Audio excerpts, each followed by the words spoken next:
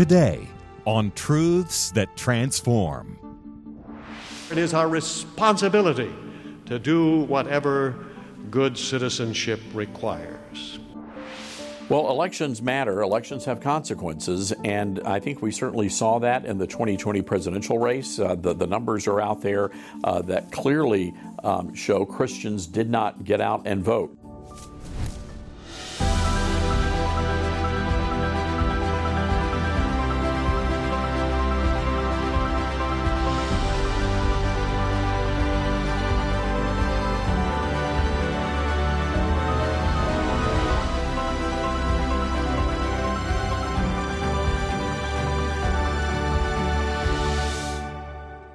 Welcome to Truths That Transform, a production of D. James Kennedy Ministries. I'm Pastor Rob Pacienza, and I want to invite you to connect with us on Twitter, Facebook, and YouTube. Just search there for D. James Kennedy Ministries, and also visit us on the web at djkm.org for a wealth of programs, interviews, features, and resources. America is going to the polls this week. Our nation is at a crossroads, and the future is at risk. Are you ready to make your voice heard? On today's program, you'll find out what Jesus has to say about your vote. And we begin by exploring some of the key issues you need to be aware of as you cast your vote in this watershed national election. Here's a report from our own David Wright. As Americans head to the polls this week, what are some of the biggest issues motivating voters in the 2022 midterms? We have a crisis in this country when it comes to immigration because of our open borders. Today in this country, you have estimates of 10 to 12 million people are living here illegally. But many people actually believe that number is much closer to 20, 25 million. Well, for many years, I've been calling what's happening at the border an invasion. Over the past, 2 or 3 decades now, we have seen tens of millions of people crossing into our country without our country's permission. Back in the day, they used to call that a war. People used to literally fight over that. Part of the immigration crisis stems from radical leftist policies. When Joe Biden took office, he immediately suspended deportations, began implementing catch and release, and overturned President Trump's Remain in Mexico policy. And we saw the numbers in 2021. You had over 2 million people who were apprehended by Customs and Border Protection. Over 2 million. In 1 year, actually 11 months. Converse with the last year under President Trump, there were less than 600,000 people apprehended. And the over 2 million was those who were caught, not those who tried to gain entry. It's absurd. I have described this open borders approach, and I'm calling it open borders because you cannot accidentally stumble upon 2 million people in a year entering the country illegally. That is no accident. I believe it's intentional. It's hard for me to believe that people in the press haven't pushed back hard against the Biden administration when they say the border is secure. I mean, Kamala Harris actually said that to Chuck Todd over the weekend. The border is secure.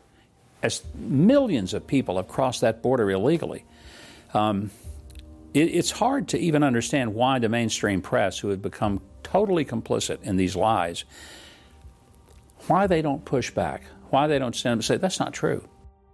Those concerned with the crisis at the southern border note that many criminals are crossing into our country and often committing violent crimes.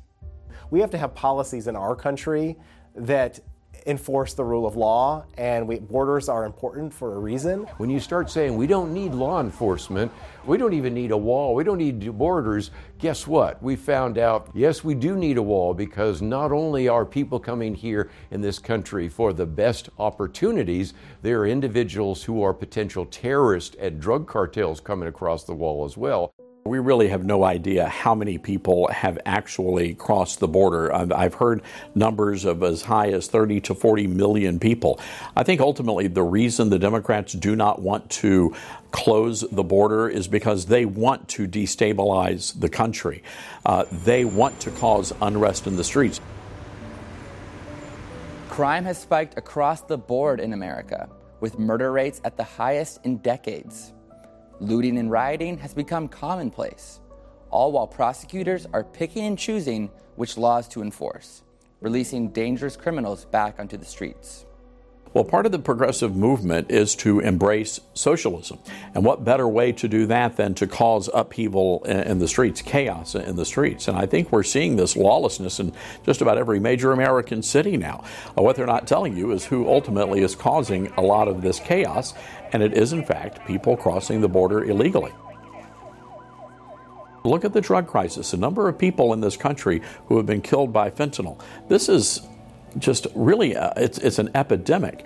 Well, this is coming from across the border with all of these drug cartels and the drug mules smuggling those drugs into the United States. We've got to do something about it.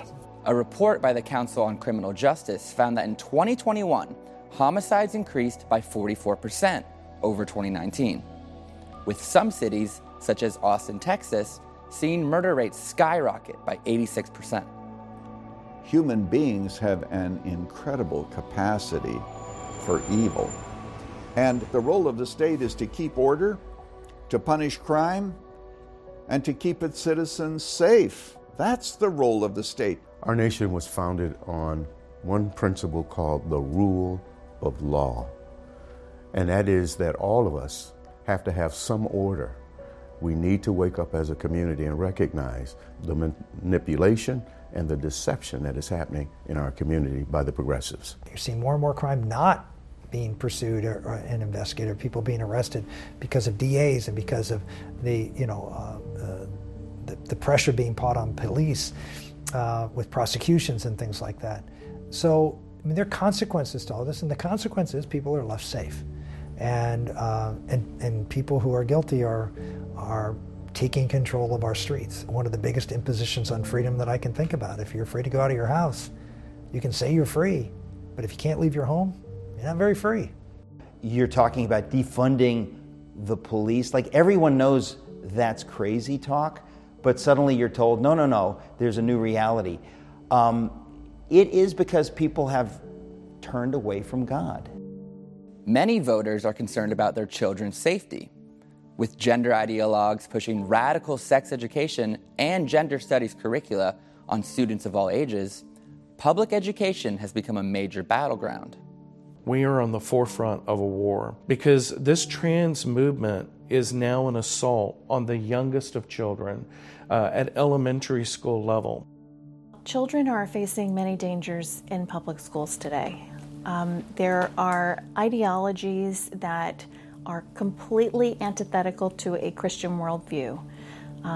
You have gender ideology, you have dangerous ideas about school discipline, queer theory.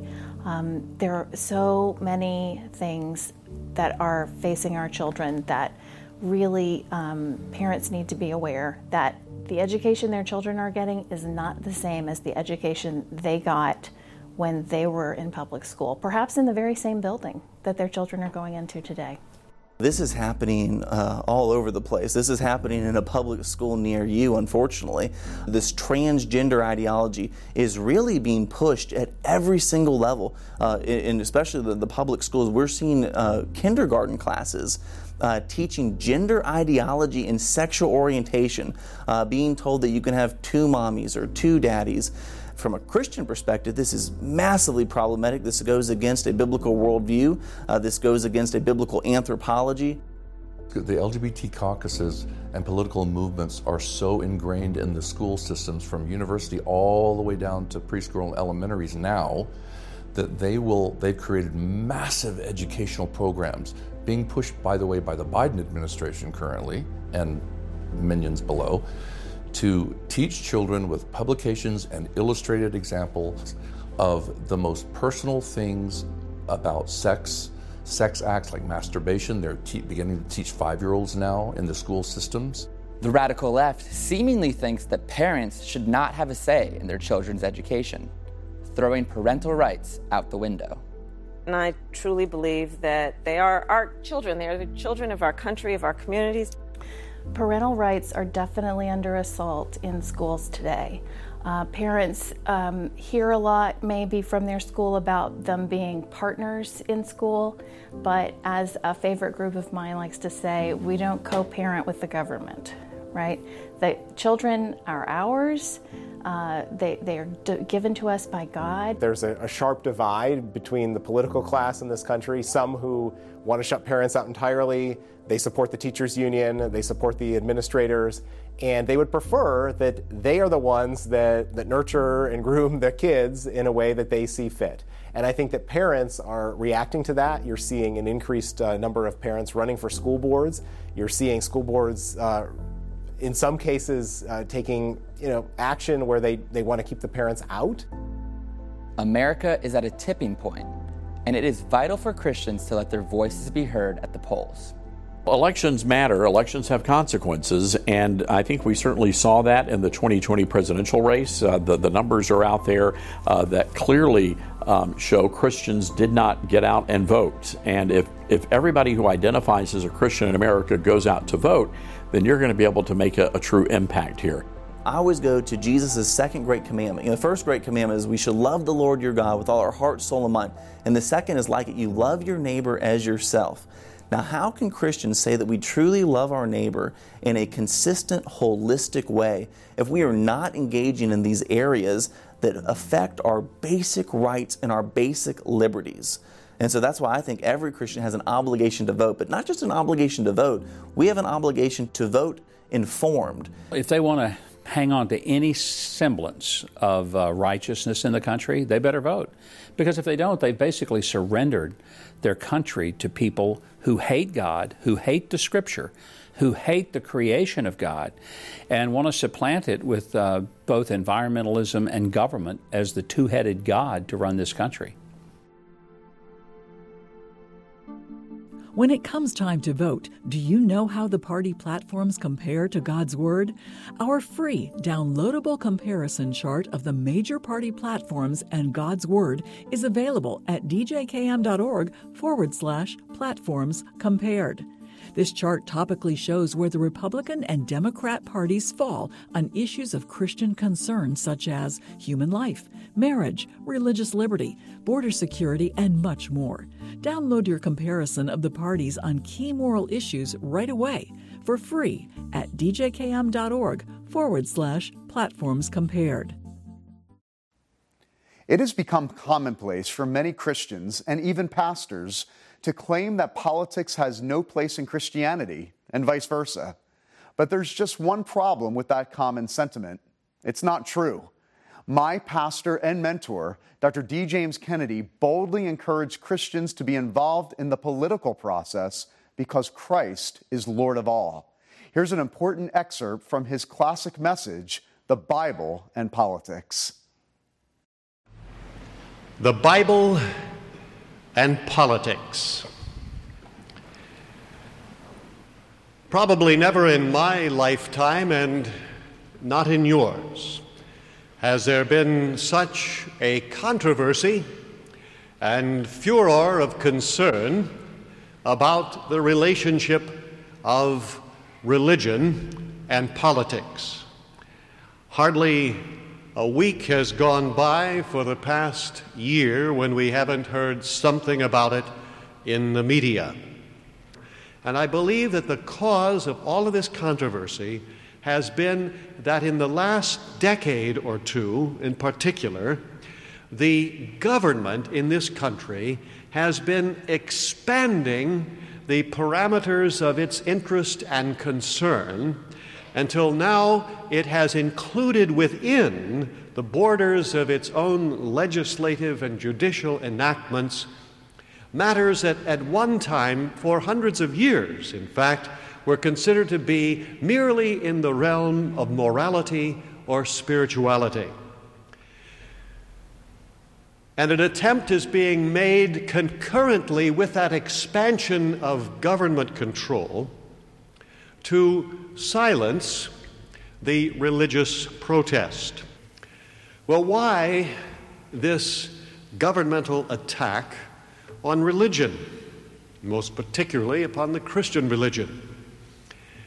Many people don't realize that in recent decades, for the last 50 years, there has been the growth of a new religion in America, a religion which declares that it is the religion of the future and that it is going to replace all other religions in the world. It is a religion which is very intolerant of the expression, especially in the public sphere, of any other religious view. I speak, of course, of the religion of secular humanism, which of course is indeed a religion and declares itself to be such 9 times in the Humanist Manifesto of 1933. And this religion of secular humanism, where man replaces God and man's own ideas become his ethics and morality, this religion which completely denies that there is any God who can save us, that we indeed must save ourselves, that there is any God who can mandate any moral standards for mankind, that we will create our own as we go. This religion has indeed declared a full-scale war on Christianity in America.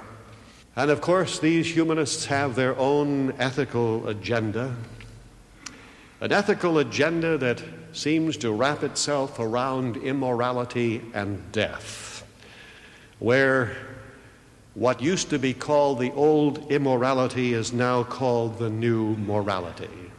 Free divorce, gambling, pornography, homosexuality, free sex between consenting individuals of any age, and a love tryst with death. Well, what does the Bible say about our responsibility as citizens in this country and about government? Of course, Jesus Christ declared that we were to render unto Caesar the things that are Caesar's and unto God the things that are God's. Therefore, it is our responsibility to do whatever good citizenship requires. It is always true that legislation is built upon morality, and morality is built upon religion. There is no escape from that fact. Now, what is happening today is that the secularists and the humanists are trying to push Christianity off of the field and replace it with the religion of secular humanism, which gives way to its agenda of death and immorality, and then they want to have that so-called new morality enacted into legislation, and they have succeeded in doing it about 50% of the time. But let us not be deceived into supposing that that is not an enactment or an imposition of morality. But that is a far cry from the views of the founding fathers of this country. It was from the pulpits of New England that there thundered forth the great proclamations concerning liberty and freedom and the sovereignty of God and the nature of man, which led to the foundation of our Constitution and the American Revolution. Historians agree in that fact, and that still remains our job. And I would say to you this: it is a sin not to vote. Jesus Christ said this: render unto Caesar the things that are Caesar's. That means that we are to render unto the state whatever it is our proper responsibility as citizens of that state to render. And certainly in this nation, that includes at the very minimum the fact that we should get out and vote, and we should do a lot more. Now, what is a sin? A sin is any failure to obey a commandment given by God. That is what a sin is. A sin isn't whatever we would like to think it is. It is a disobedience of the commands of God. And God the Son said, render to Caesar the things that are Caesar's. And you don't do it. That, my friend, is a sin. Unfortunately, Christians by default have inherited a glorious patrimony, and they have allowed it to sift through their fingers like sand, until now we find ourselves in a great struggle even to maintain and to hold on to the glorious inheritance that we have in this country. And I hope the day will come when Christians will look upon apathy and indifference concerning their responsibilities as Christian citizens of this great nation as a base and iniquitous thing, and they would be ashamed to admit that they had failed to live up to their duty. And of course, we must continue to fulfill the great commission of Jesus Christ to take the gospel to every creature. That we must be not only the salt of the earth, exercising its privileges in the kingdom of Caesar to prevent the nation from corrupting altogether, but we must be the light of the world to bring the light of the gospel and eternal life to men who are perishing in darkness and ignorance. We must do that. Now, there are some who would accuse us of trying to Christianize America. Am I trying to Christianize America? You bet your boots I am.